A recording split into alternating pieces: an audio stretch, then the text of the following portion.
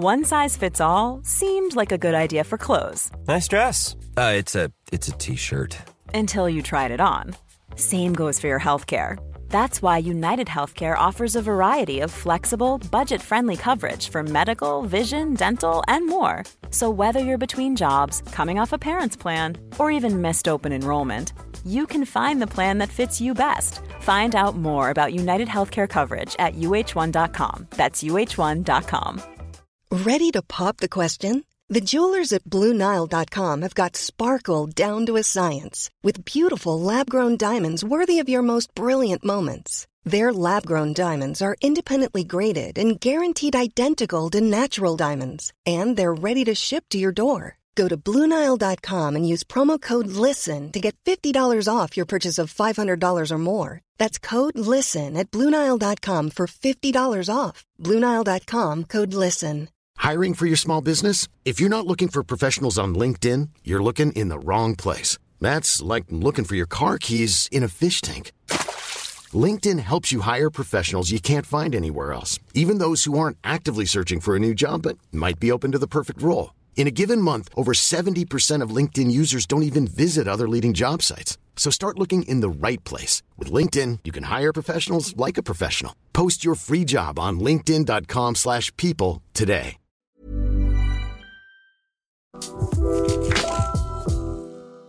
Hello, Jay. Hi. Gosh, thank you so much for taking time out of your busy schedule to come on to ADHD Chatter. I try to ask all my guests the same question just for continuity's sake, and I think it's super interesting for the listeners. What's your earliest memory of displaying traits of ADHD? Oof, the earliest memory. I mean, I think looking back, it was just so apparent from the get-go.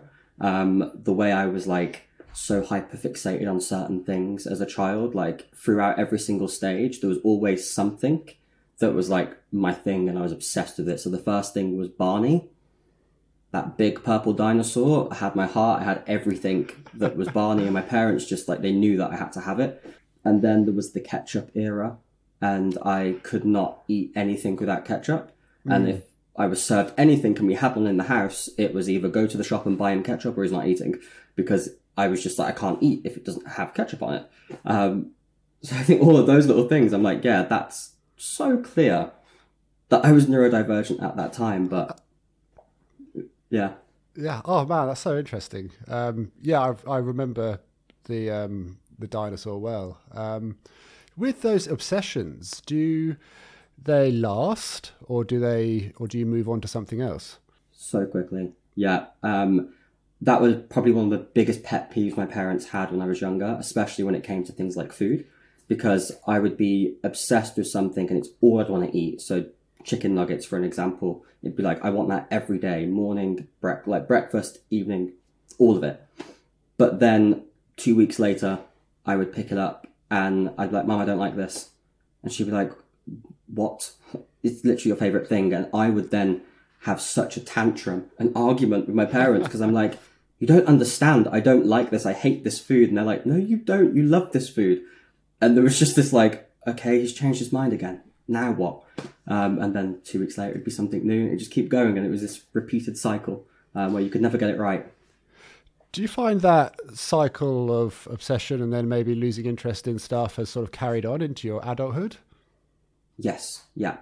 I feel like I've got a million hobbies, but not a single one. And it's like my biggest awkward question. If anyone at like, I don't know, a job interview or a party is like, oh, what do you do for fun? What's your hobbies? I'm like, nothing in theory. But if you ask me, have I ever tried painting? Have I ever tried gaming? I can tell you I probably own the materials for every single one of those hobbies. I've just never successfully picked them up for a long period of time. I'll try them, have fun with it for a week, toss it away, done with it. I can see huge similarities between your journey and mine. I similar boom and bust, sort of find an obsession and then lose interest in it a little bit, and then I just became hooked on social media. And I think you've clearly done the same. What do you think it is about social media and the content creation business that has kept your attention? I think it's just pure dopamine in a way that no other job could kind of feed the need that I had. It's the only place that changes so frequently, changes so crazily. Sorry if you can hear that. My dog has decided he is very thirsty all of a sudden. Milo. Thank you. So yeah, it's the only thing that kind of keeps up to the pace in which my brain needed. I'd found in every job I'd been in, even though I was working still in a social media element, it just wasn't quick enough for me. I would just get so bored on the longer projects, the back and forth. Social media, you don't have that. It's just refresh your feed and then you've got a whole new bunch of stuff to kind of engage your brain with. Absolutely. When you create a bit of content, because you're a huge personality online and your engagement is massive, when you create a bit of content and you post it out and perhaps, you know, a particular bit of content doesn't hit the mark and you're analysing its engagement for like the first minute, you can see that it's not going to be a banger or how does that affect you? I'd say now I am way better at just kind of putting my phone down after I've uploaded something and stepping away.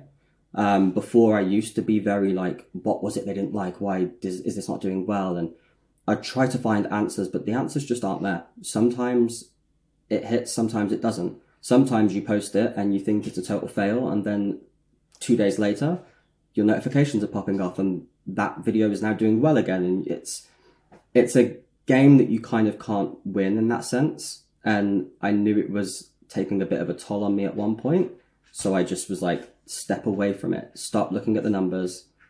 Just keep making the content. And if the comment section is people saying, this has made my day, this has made me happy, then that's the whole point of what I'm doing. So that's what matters. It doesn't matter if 1 million people see it or 10,000 people see it. It's a win either way, as long as I'm getting that reaction, as long as I'm doing what I'm enjoying and people are enjoying it. If you see a negative comment, someone criticising you, or can you just brush that off? I think we can now. Yeah, it's taken a while. It's definitely taken a while. And I'd be lying if I didn't say it still gets a bit tiring sometimes. But I've kind of found the humour in it, almost. So I've kind of I don't take it as seriously as I probably used to. I'm much more, if I see a negative comment, 9 times out of 10, they are literally the same thing, just reposted in a different format. They're not very original half the time. So those I'm just like, ugh, boring, scroll past. If I see one that's like, oh, I've not had someone come at me for that before, I kind of find it funny. And there's a few times where I've just been like screenshot, send it to my friends, and I'm just like, this one's actually kind of funny. And I can just kind of take it on the chin a bit and be like, look, I'm putting myself out there online. I know that is a consequence of doing that, but I can't focus on it and I can't let it be serious. Treat it like a joke, and my brain's like, yeah, whatever. The content creation, looking at the type of person, you know, that is required to be behind that online persona or that character, and to have that certain brain wiring to be able to do what you do. Like, how do you think ADHD and other neurodivergent conditions perhaps have played a part in your success? I think, well, for the first part, it's definitely the fact that the content I make is very feel-good, high energy. And with ADHD, you get those bursts of energy that just come out of nowhere. And that is definitely what got me started doing this, was that I'd be sat on the sofa fidgeting and I could feel this energy buzzing through me, and I'm like, I need to get up and do something. Getting up and dancing and twerking around my living room gets it all out in a pretty productive way. So it kind of emerged that way, was in a sense of like, I need to do something, I can't stop. And now it's just become this like consistent thing that I know every day I get up, I get ready, I do my morning tasks, and then I'm going to film. And when I'm filming, I'm doing something that is so high energy that if I'm in a bad mood or I'm not feeling that energetic that day, I don't really want to film, and I started off and I probably got a bit of a miserable face at the beginning, by the end of it, I've got energy again because I've been throwing myself around and it's fun, it's dancing. So it just kind of gets the body moving, the endorphins going, and then by the end of it, I'm like, oh, actually, I can do something else now. I'm in a good mood again. Do you ever have any days where you're just completely, burnt out and you don't have the energy? Absolutely.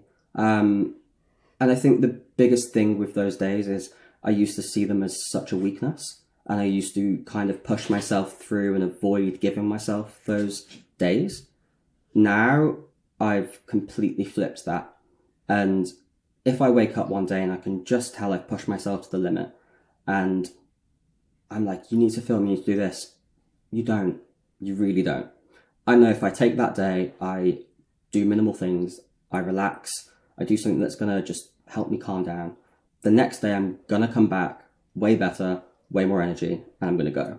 And I think that was what I was craving and looking for when I went into social media full time and stepped away from a 9-to-5 life, was that ability to just listen to my body and my brain and work when it wants me to work and give it what it needs, which is something I just couldn't get with a 9-to-5, because you can't just call up your boss and say, I don't feel it today, I'm not coming in. It's not going to work. Whereas now I can do that. But before you found the social media content creation side and you got that, I think you said earlier, pure dopamine, and that's clearly, I think why you've seen the success that you have done. Before you had that supply of dopamine, did you reach for dopamine in, I'll say, unhealthy ways in the past? Yeah, I'd say the way I kind of handled it was by just keeping myself constantly burnt out. I was constantly chasing something, and I would never sit down. I would never stop. I would never just have that time to myself. So I would go to work from 9 till 5, and then I'd immediately be looking around like, hey guys, like, who wants to go to the pub? Like, who wants to go out? And then that's what we would do. We'd go to the pub, we'd go out. I'd go out on a club night and come home at 2 a.m. and go to work the next day. And I would keep repeating that pattern of just like, let's just keep doing stuff, because I need to keep doing stuff. Because the idea of going home and sitting there all evening, worst thing I could think of. So I was definitely more inclined that way, to just never give myself a break. And then also shopping. I love shopping anyway. But if I ever was feeling stressed or mad, I would go on my lunch break even and just go to a shop nearby and buy something I don't need, because it made me feel instantly better. So it was definitely that. It was shopping and just never having a break. Mm. Was the shopping always, did it spiral into like an unhealthy habit, or was it always like under control? I'd say it definitely was. I don't think it's ever really been in control. It's never been too bad, as in like, I never put myself in a situation where I wouldn't have the rent for the month, or I wouldn't be able to eat or something like that. I always kind of found a way to manage it, but savings were never going to happen at that point. Like, the way I was, it just was not a thing. I was like, yeah, I'll save when I'm older. Like, let's just be happy. I really, really need this thing. And then I would even get to a point where I would say I want something, and I would come up with the exact reason as to why I needed it, why I had to have it, so that if anyone said, okay, but do you need it? I could reel off a million reasons as to why I did. And then I'd buy it, and a week later I'd go, yeah, I didn't actually need that. But I'd convinced myself and everyone around me that this was a perfect purchase. Money and money management and ADHD combo, can be an interesting mix. It's certainly something I've struggled with in the past, and I know many people have. What's your relationship with money management?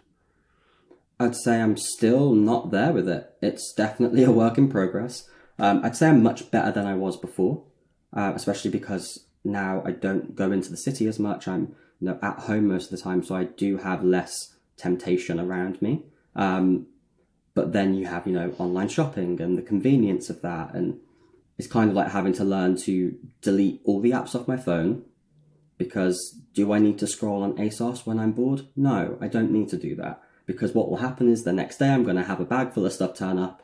Will I return it? No, I'll forget. So then it's all just going to be staying there, and it was just this constant cycle. So, delete those apps or minimize them as much as you can. And yeah, just kind of, I write up a spreadsheet every now and then. Every other month I'll sit down and go, oh, this is the month where I'm going to be on a budget, and I'm going to do this whole spreadsheet. It'll be really fun. I'll finish the spreadsheet, be really proud of it, never look at it again.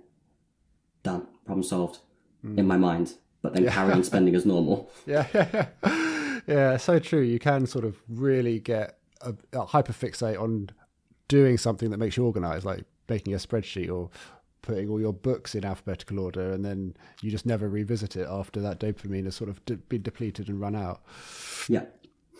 Going back to the beginning again, when was ADHD first mentioned in your life? So it was never actually mentioned to me.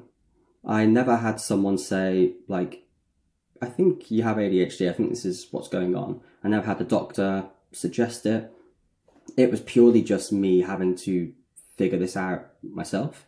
It was during, COVID and the lockdowns, and I think after about a year and a half of in and out of lockdowns and spending so much time at home, I had just lost every single coping mechanism that I had built throughout the entirety of my life. And I couldn't deal with the outside world anymore. Everything was too loud, too bright.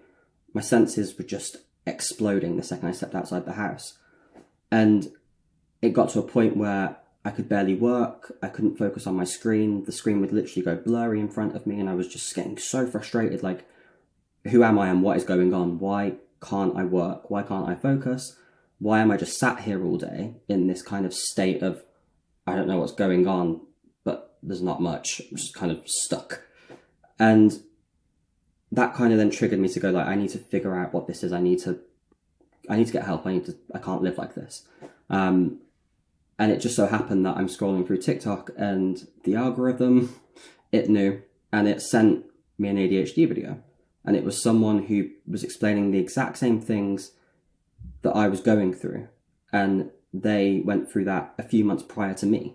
And they had just gone to their doctors and found out they had ADHD. And I was like, wait.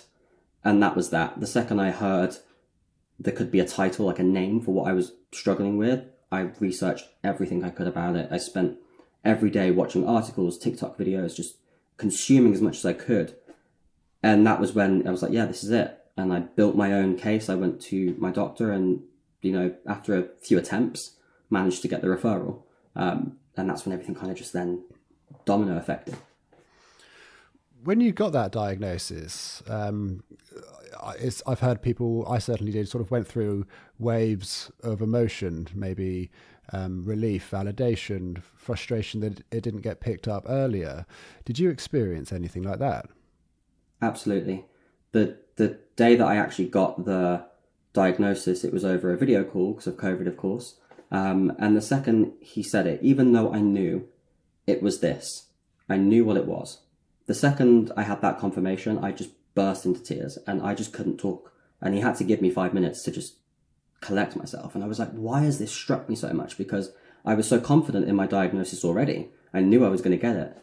And then after that, I thought I'd be so relieved and elated that, okay, I know what it is. Like, I know who I am now. But instead, it was like I was grieving. I was just constantly sat there with like moments from the past coming into my brain and me going, oh, if I knew, like if I just knew it was ADHD, maybe I'd still be friends with that person. Maybe that work experience wouldn't have been so bad. Maybe that relationship would have lasted longer. Maybe I would never have got into that relationship. There was just all these moments that would come back and it was really just overwhelming. And I was a bit like, I feel like I should be celebrating, right? Especially because at that time, everyone was on TikTok getting their diagnoses and they were sharing their success stories and, everyone seemed so chirpy about it. And I was sat there like, but why am I not like that? Why am I sat here crying on my own in my room when I should be happy? So it was literally like going through grief and kind of having to just come face to face with all these experiences that never should have happened, but did because I didn't get access to this diagnosis and information at a younger age. I think that's so relatable what you said, and I think that will make a lot of people emotional. It did with me. Like you said, you look back throughout your life and you see various moments, friendships, relationships, other moments where, in hindsight, it was most likely ADHD that got in the way of it succeeding. With friendships, are you able to maintain friendships with people? I am, but it's very much a case of there's certain type of friendships, I would say. I'm not the best at communication, especially when it comes to texting or checking in on people. That's just not how my brain operates. So I can easily go 2-3 weeks without talking to someone. And that's not because I don't like you. It's not because I don't love you. It literally is just because I've not seen you. So I'm busy. I'm doing something. I'm focusing on everyone that's around me right now.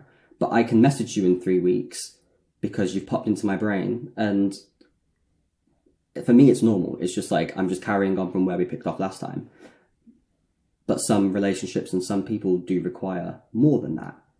And that was always a struggle I had of like people getting mad at me or like me struggling to build a deep friendship with someone because everything was so surface level and superficial, purely because I couldn't explain why I wasn't texting them every day or texting them every other day and why we weren't hanging out constantly. It's just like, I need initiation, or you need to wait until you pop into my brain and then I'll message you and let's go.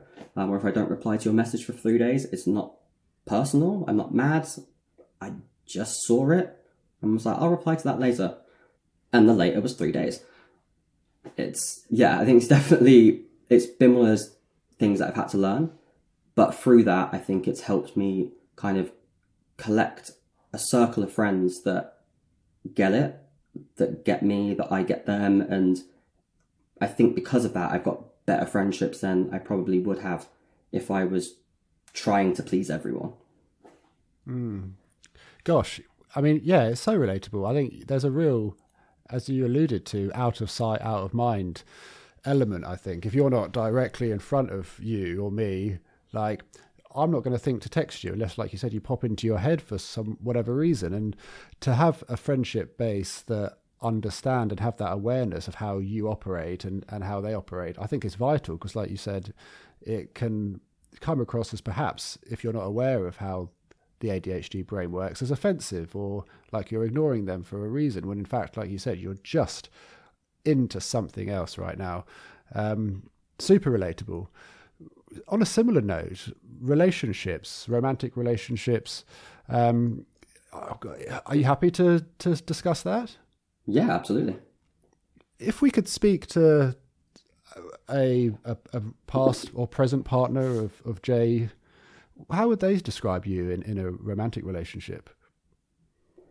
I think it very much would depend on which one you spoke to. And I think that's because one thing I noticed when I got that diagnosis and I started figuring out more about my ADHD, and then later on down the line finding out about autism too, I was masking so much. And when it came to relationships, I was mirroring quite a lot. I was taking traits of that person and applying them to myself. And when I think back to past relationships before I found out about any of this, I sit and think, and I'm like, would I actually have ever gotten into that relationship had I have known what I know now?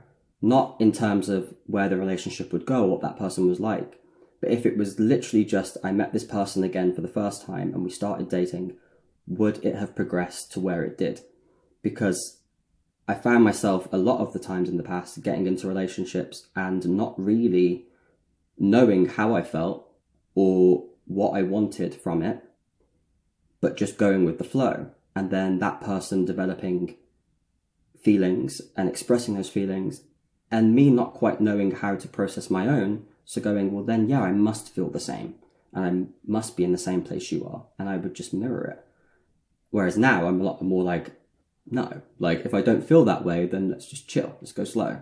But I would just jump into things all the time. So I think those relationships, if you spoke to people in the past, they would just say that if they were a needy person, they'd say I was needy. If they were distant, I was distant. There was no real me. There was just a different me for a different person. Up until now, where I'm in a relationship now, and that relationship I got into when I already knew all these things. I already did all that learning and that healing.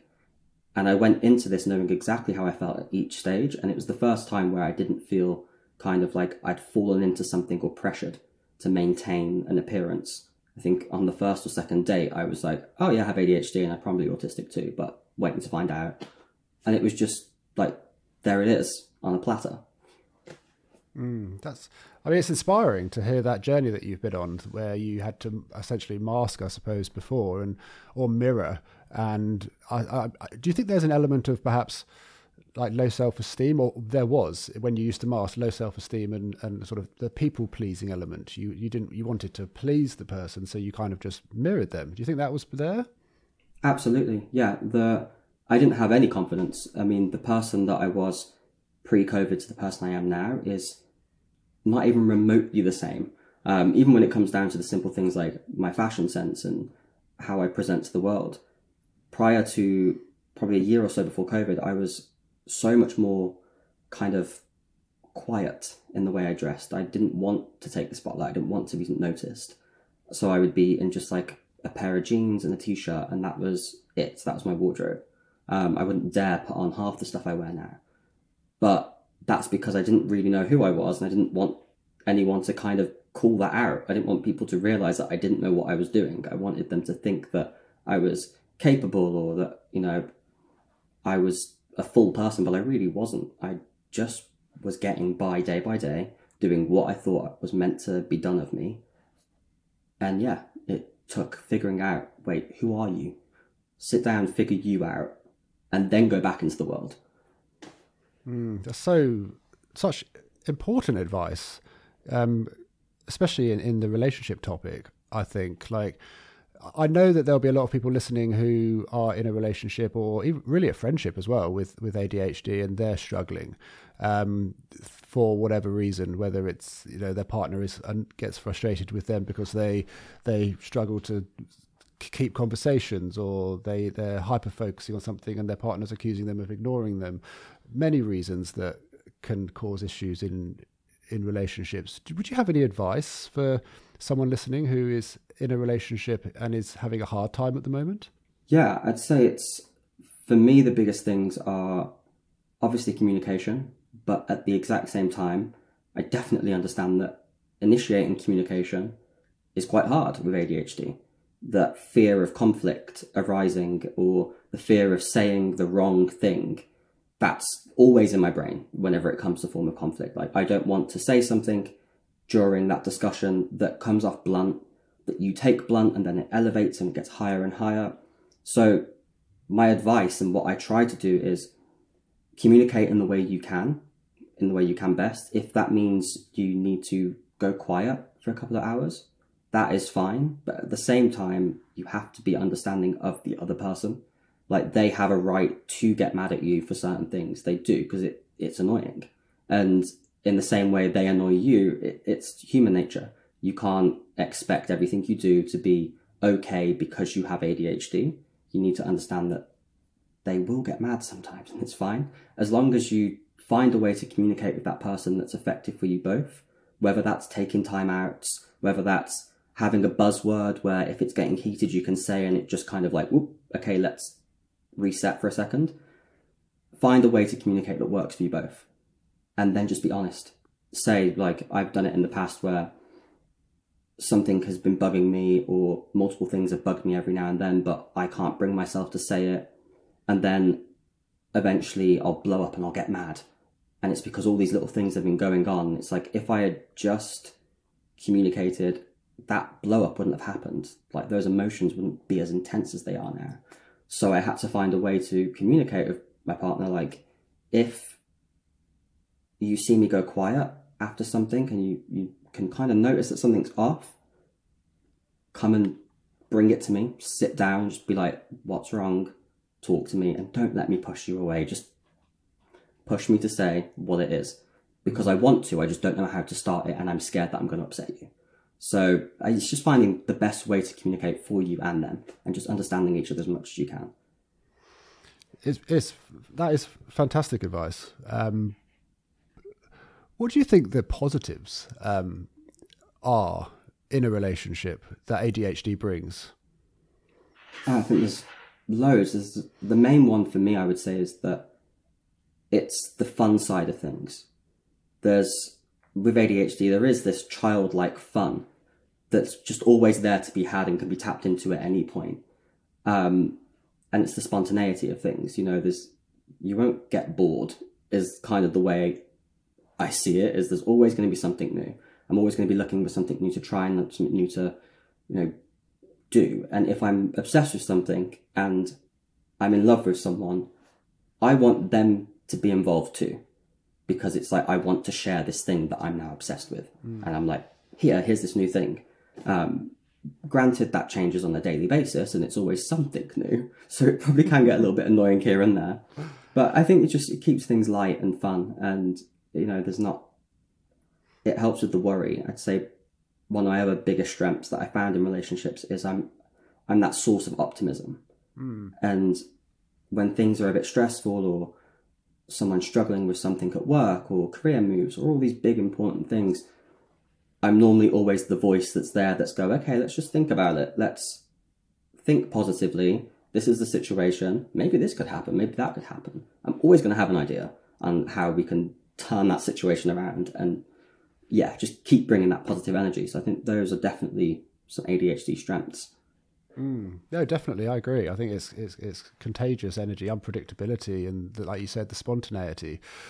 Without a doubt, I mean, there can be some funny moments where you could get so excited about something in the short time, like let's go out for dinner tonight, and you book a table, and then your partner gets dressed and does everything, puts the makeup on, and then you don't want to go out for dinner anymore. Something's changed. So yeah, but I suppose that just sprinkles in the unpredictability to it. A topic that I haven't really addressed too much on this podcast yet is medication. And it's a question that I keep getting, or messages asking me to bring up. I've never taken any medication, so I've never really felt qualified to say it. And obviously it's not giving out any advice, just your journey and story with it. I suppose, so do you take any type of medication, and how's that been for you? Yeah. I take Alvance. I take it daily, and now it's great. Now I'm very happy with it, and I'm glad that I did it. But the journey was rough, and I've been very transparent about this on social media, especially when I was going through my process of getting diagnosis and then starting medication. I started a second TikTok account called My ADHD Diary, where I just documented everything. And on my Instagram as well, I did the same thing. I now have like a highlight on my profile, especially for medication. And it's because it was such a complicated journey. I think I went into it thinking, I'll try them and they'll work, they'll be amazing. And that did happen, but no one warns you about the roller coaster that can happen. There's a different journey for everyone. Some people get it super easy. They start the meds, they're perfect, good. For me, that wasn't the case. I remember the first day I took the meds, I basically just cried all day, because I remember just taking this pill, sitting there, and within an hour, everything that I always hear was gone. And it felt like a dream state that I was in. I couldn't hear the projector, the electricity in the projector anymore, which I could always hear. I couldn't hear the ice machine in the kitchen, which was 2 rooms away. I couldn't hear the constant buzzing of just the world. Everything just went quieter and calmer, and I just felt so relaxed. And I just cried and cried, because I was like, people get this every day for free. People live like this. I felt cheated. I was like, this isn't fair. That was like the first day that was great, but then every other day that hit, things changed, side effects started to happen, and it got dark. There was a point where I took myself off the meds because you were meant to try them for X amount of time, but the thoughts that it was giving me really dark, scary thoughts. It was keeping me awake. It was locking my jaw, so I was constantly in pain. And it just wasn't working. So I took myself off. I was like, I'm not taking them anymore. I'm done. But then a month later, I went back, spoke with them, and they were just like, it's just not the right dose. It's not the right medication. Will you be willing to try things? And And I kind of had to sit down and go, am I willing to put myself through maybe potentially a couple of months of hard work, hard side effects to find this perfect dose? And I decided I was. I was like, look, if I can get that feeling I had on day one and lock it in, let's go. I'm so ready. And that's what I did. I took 6 months of different medications, different side effects and symptoms, some really tough patches. But once I got there and I settled on the meds that I'm on now and they started to work right, it's just, I can't imagine not having them anymore. It's one of those things where I don't take them every day like you're meant to. But, you know, ADHD, we forget sometimes. But the days I do take it, it's so aware. Like, I'm so aware that I've taken them. I can start tasks and I can catch myself when I'm getting distracted. You know, I've done it before where I've taken the meds and I've had a very chaotic morning, and then the effects of these meds start to kick in. And there was one day where I was cleaning the kitchen, and some point I turned around and was like, oh, I needed to put that door on the kitchen cabinet. So halfway through cleaning a kitchen, I'm now on the floor on this kitchen cabinet with a screw, and my partner's just sat there and he's like, this is just the normal now. So he's not saying anything. But the meds kicked in halfway through, and I literally looked at him and was like, I came in here to clean, didn't I? And he's like, yeah. And I was like, why am I doing this? He's like, well, you're just you. I was like, no, okay. And then from that point on, I was like, you're focused.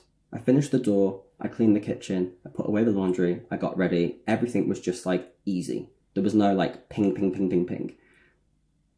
And that was like, yeah, that's for me why I take them. Because now that I've got this control, I feel like I can harness so much more of my energy and direct it properly.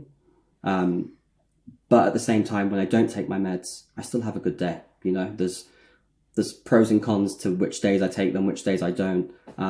Some days I'll go, I don't want my meds today because I know the activity we're doing, I'm probably going to be better without them.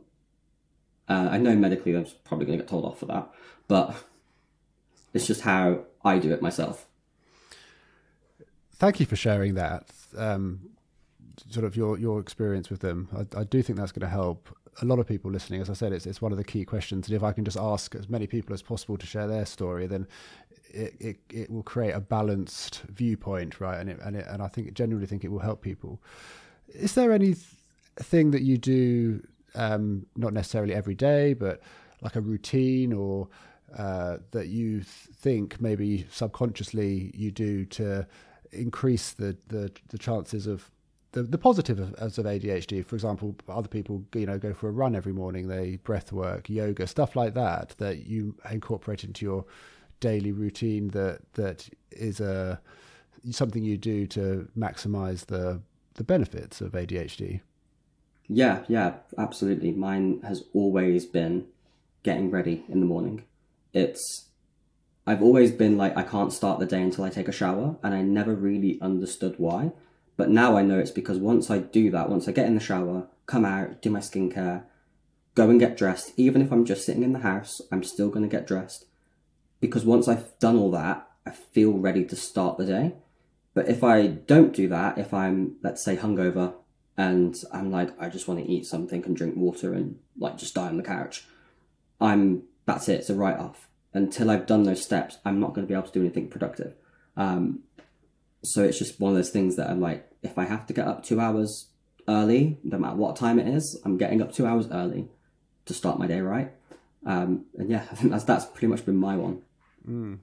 That's fascinating. Thanks again for sharing that. Finally, and I think you've been incredibly honest so far, and that's the type of conversations I'm looking for on this podcast, so thank you. When you see your face like on the biggest billboard in the UK, in London, and the brand partnerships you've done, you know, with some of the biggest fashion brands in the world, and do you feel imposter syndrome at all? Oh my God, yes. Literally pretty much every day. Every time something comes through and it's like, do you want to work on this, or do you want to go to this place, or every event I attend, I'm always just kind of in my head like, how? Why? Like, it doesn't make any sense to me. It all happens so quickly that, imposter syndrome is something you can't really shake off, especially in a situation like that. And I think I'll always have it, but I don't see it as a negative anymore. I think having a bit of imposter syndrome, I think that's fine. If anything, it's a bit of a reality check for me. It's a bit of it allows me to appreciate these moments and these things that are happening, because it's really putting me in that mindset of being like, you shouldn't be here, but you are. You shouldn't be doing this, but you have.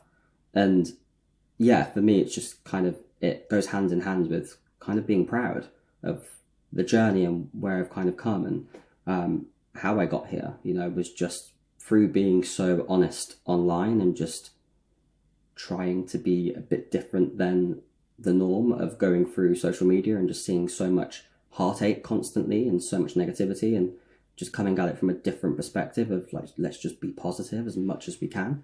And that's how it's all works. So I think, yeah, imposter syndrome, absolutely, but I don't think it's always a negative. I think sometimes you can find the positives in it.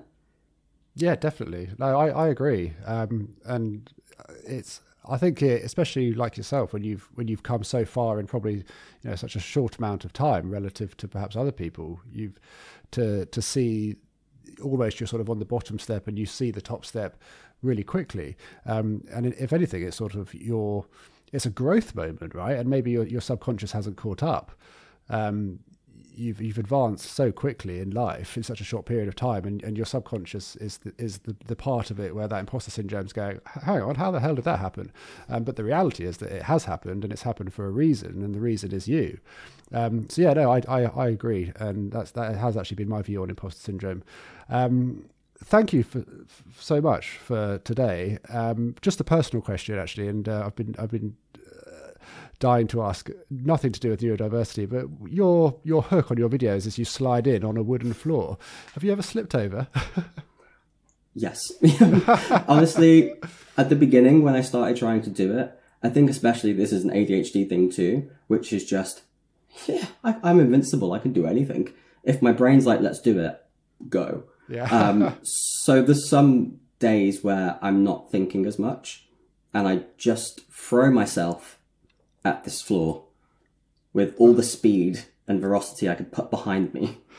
And it's like, oh, okay, it's not that big of a room. Like, you're limited to the space you have here, Jay, and you've just gone way past that point. So there has been a few times where I've slid too far, or I've tried to do a spin, and I'm not a trained dancer. I don't know how to do a perfect spin or turn your head as you're going. I just throw my body at it and hope for the best. And there's been a few accidents against the kitchen counter, but, still here. My favourite one was when you were in the background, and it took me by surprise. I think that's probably maybe why that video did so well. It was, you were suddenly on the sofa in the background, doing a handstand with your legs against the wall. And it was just the randomness of it, which was so funny, so funny. But no, you've clearly got the creative flair and genius there to capture the moment, and I think that's obviously why you've done so well. Thank you so much, Jay, for your honesty and for your time. I think it's going to help a lot of people. Thank you so much. No, thank you so much for having me and for creating this platform. Brilliant. Thank you so much. No, see ya.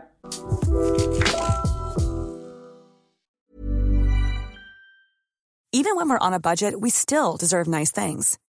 Quince is a place to scoop up stunning high-end goods for 50 to 80% less than similar brands. They have buttery soft cashmere sweaters starting at $50, luxurious Italian leather bags, and so much more. Plus, Quince only works with factories that use safe, ethical, and responsible manufacturing. Get the high-end goods you'll love without the high price tag with Quince. Go to quince.com/style for free shipping and 365-day returns. Ever catch yourself eating the same flavorless dinner 3 days in a row? Dreaming of something better? Well, HelloFresh is your guilt-free dream come true, baby. It's me, Keke Palmer. Let's wake up those taste buds with hot, juicy pecan-crusted chicken or garlic butter shrimp scampi. Hello Fresh. Stop dreaming of all the delicious possibilities and dig in at HelloFresh.com. Let's get this dinner party started.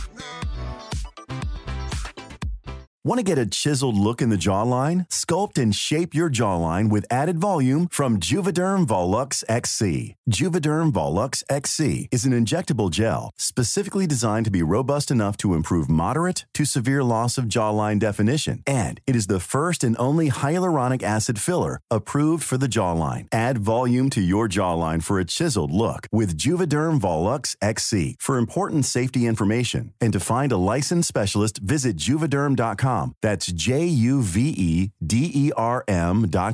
Not for people with severe allergic reactions, allergies to lidocaine, or the proteins used in Juvederm. Common side effects include injection site redness, swelling, pain, tenderness, firmness, lumps, bumps, bruising, discoloration, or itching. There's a risk of unintentional injection into a blood vessel, which can cause vision abnormalities, blindness, stroke, temporary scabs, or scarring. Talk to a licensed specialist to find out if it's right for you. Visit Juvederm.com. That's JUVEDERM.com.